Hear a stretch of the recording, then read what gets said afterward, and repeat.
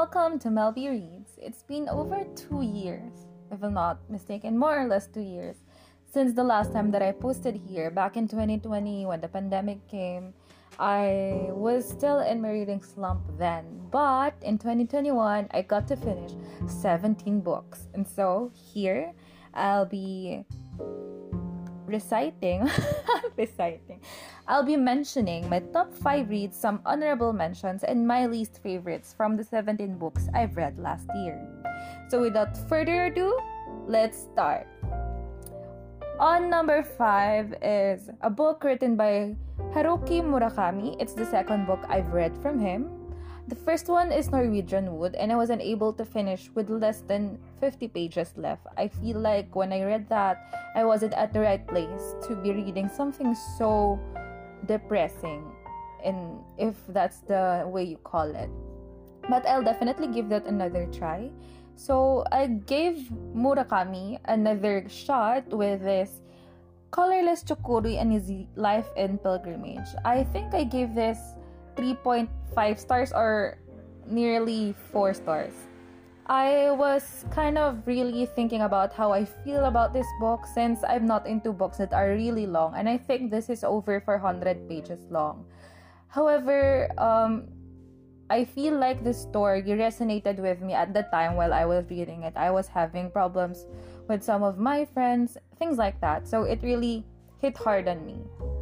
And writing style, I'd say Murakami's writing style isn't the most accessible. Like, it's not the easiest kind of writing style out there, but it's definitely beautiful.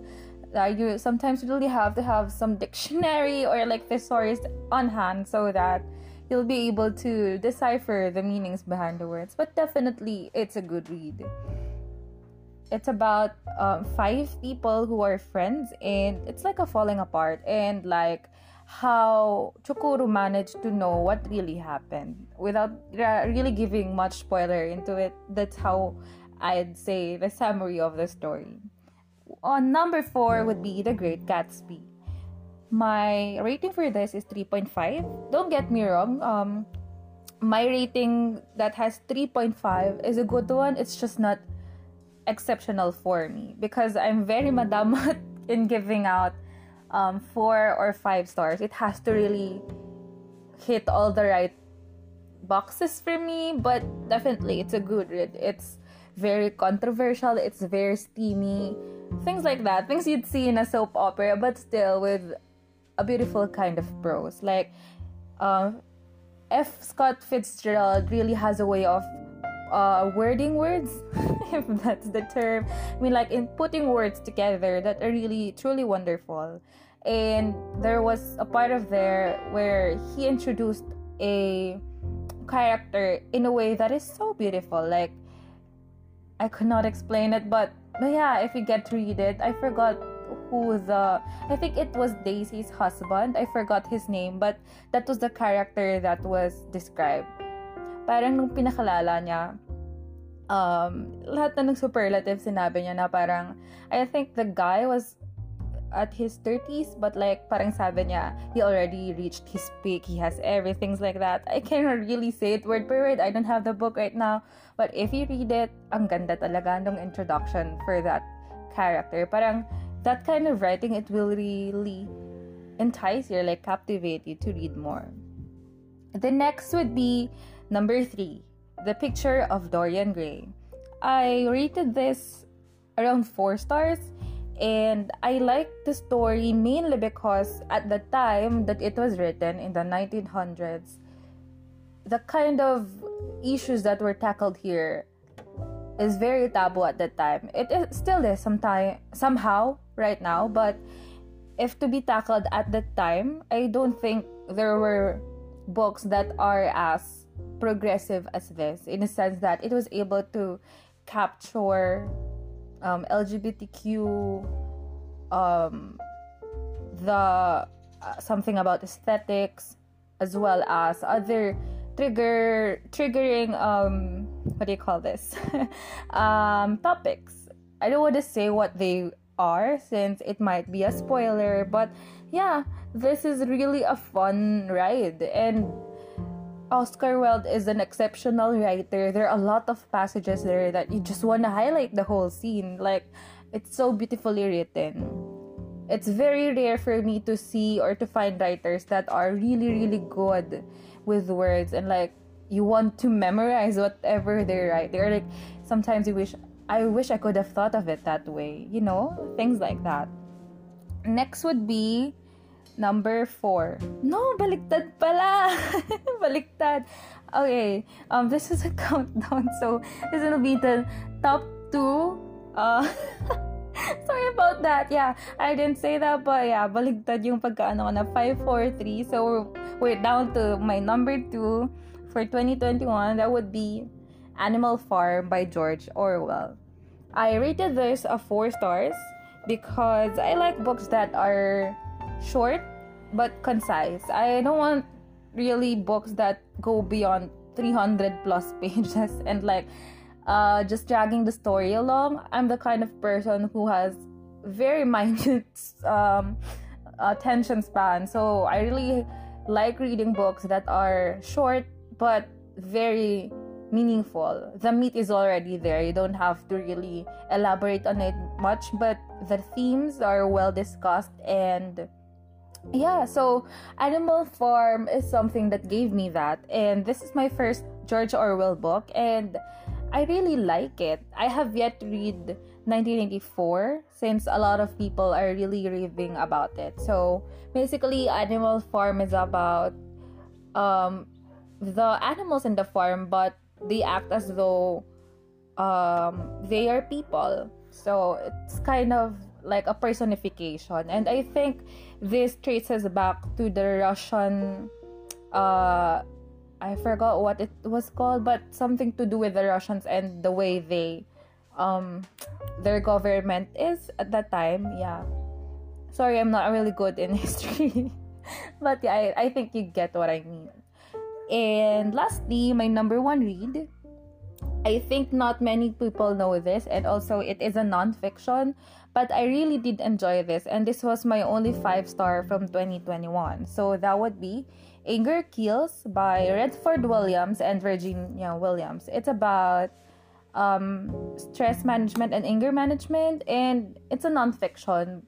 However, it's not really preachy, and it was really good. It gives you techniques on how to manage your anger and things like that. And it was really also fun to read since it also has some comic strips per chapter. So not only is it like beautifully written, but also there are illustrations as well. So that's a plus for me. That's why I gave it 5 stars. And it really did help me a lot since I've had to manage myself as well.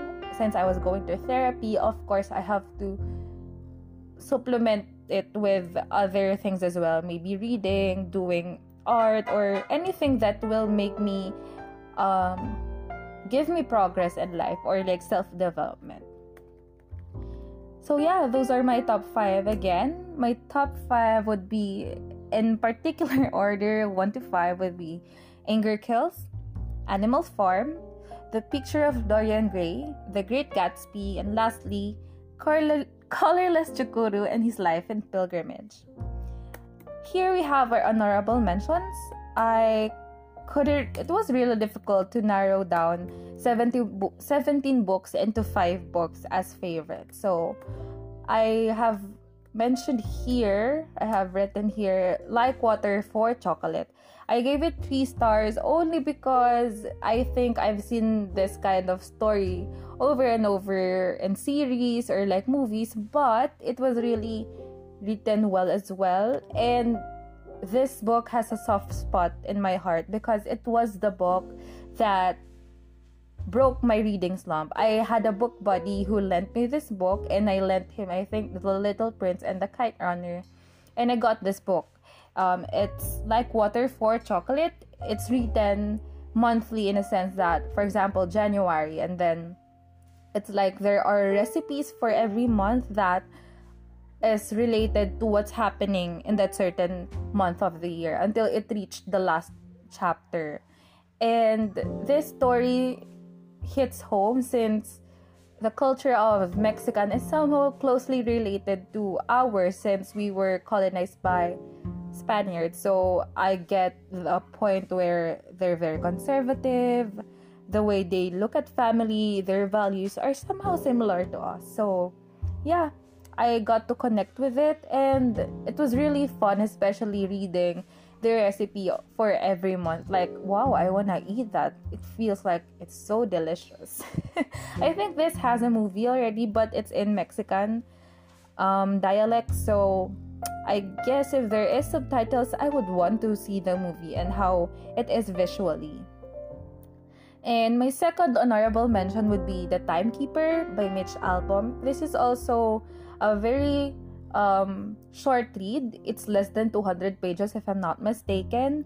At first, it was difficult for me to get into it since it has varying point of views. I think 3 people and the narrator who is time. But eventually I got into it, and the story and like the plot twist in the end really what do you call this, resonated with me, or like I felt for it, and it was really great. I would say I gave it 4 stars. I might be biased because I really like Mitch Albom in a sense that people might sometimes say that he doesn't write that fantastically. And what I like about Mitch Albom is mainly the plot, or like the idea, the concept behind it. And although his works could be written by other people much better, or it would have been more than what it is, I don't know. I think it's his conciseness, or being straight to the point, but still having imagery that draws me to him. So yeah, he's one of my favorite authors because I don't know, I like the way he thinks about things. Like, he has also another book which is what's that, Magic Strings of Frankie Presto, and he talks about music there. So you know, these are the things that are not, I don't know if there are other famous authors or authors that I have not read yet, since I haven't read so many books yet. But definitely I like the topics, or like the concepts that he is formulating.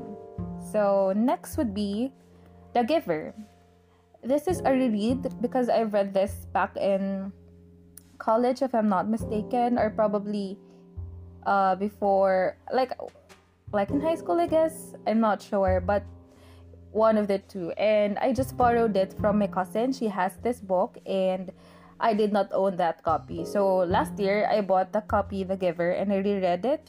I wanted to know if I still felt the same way with the book. And yeah, I still feel the same way about it. And now that I'm older, I think I've read it maybe more than 5 years ago, and I have more insights now, and I still love it. I feel like this is a modern classic. If one is to ask me what I think, what books could be considered modern classic, The Giver is definitely one of those.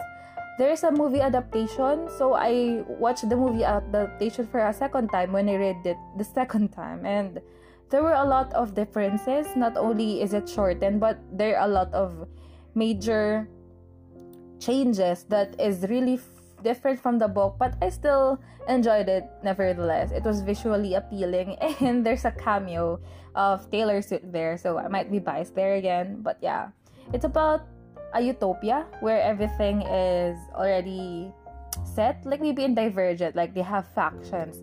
Here in The Giver, they were given the roles. Like, for instance, someone is the engineer, someone is the birth mother, and things like that. So everything was already planned.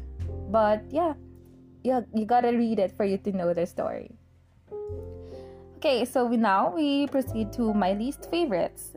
My least favorites would be Evermore by Alison Noel. I guess I would have loved it better if I read this when I was younger, before I turned 20, probably till the age of 18 or 17. It's very YA, and it's about like the immortals, like immortal life, immortality, things like that. I've read better, so this is like 2.5 to 3 stars for me. I just really dragged myself to finish this book, but when I was younger, I'd probably like it, but not really love it. It was okay. And the last one of my least favorite books, I think this is a classic. It is by an African writer, Chinua Achebe, if I'm correct, Achebe. It's Things Fall Apart, and it talks about the colonization of the Westerners to Africa. So I kind of have, I feel like this is the same way when Spaniards came to the Philippines, but what didn't work for me is the writing. It's just not my cup of tea. But when it comes to the culture or how I was introduced to the African, or I think it was Nigeria specifically, I did see, or I got a preview of what it was like before in Nigeria before the Westerners came. But writing style wise, it was difficult to go through. It was only less than 250 pages, but it took me a month to finish it, mainly because of the writing style. I really couldn't get myself to finish it. So that's it. These are my top 5 favorites, some honorable mentions, and my least favorite reads from 2021. So what are yours? Let me know. If you want to see my other books that I've read, you can check my Goodreads account. That would be on goodreads.com/melby sometimes reads. So again, that would be goodreads.com/melby sometimes reads. So you can add me also on Goodreads so that we can be mutes. Mutuals. Yeah. So I guess I've already talked a lot already, so I have to say goodbye now. Again, this is Melby Reads.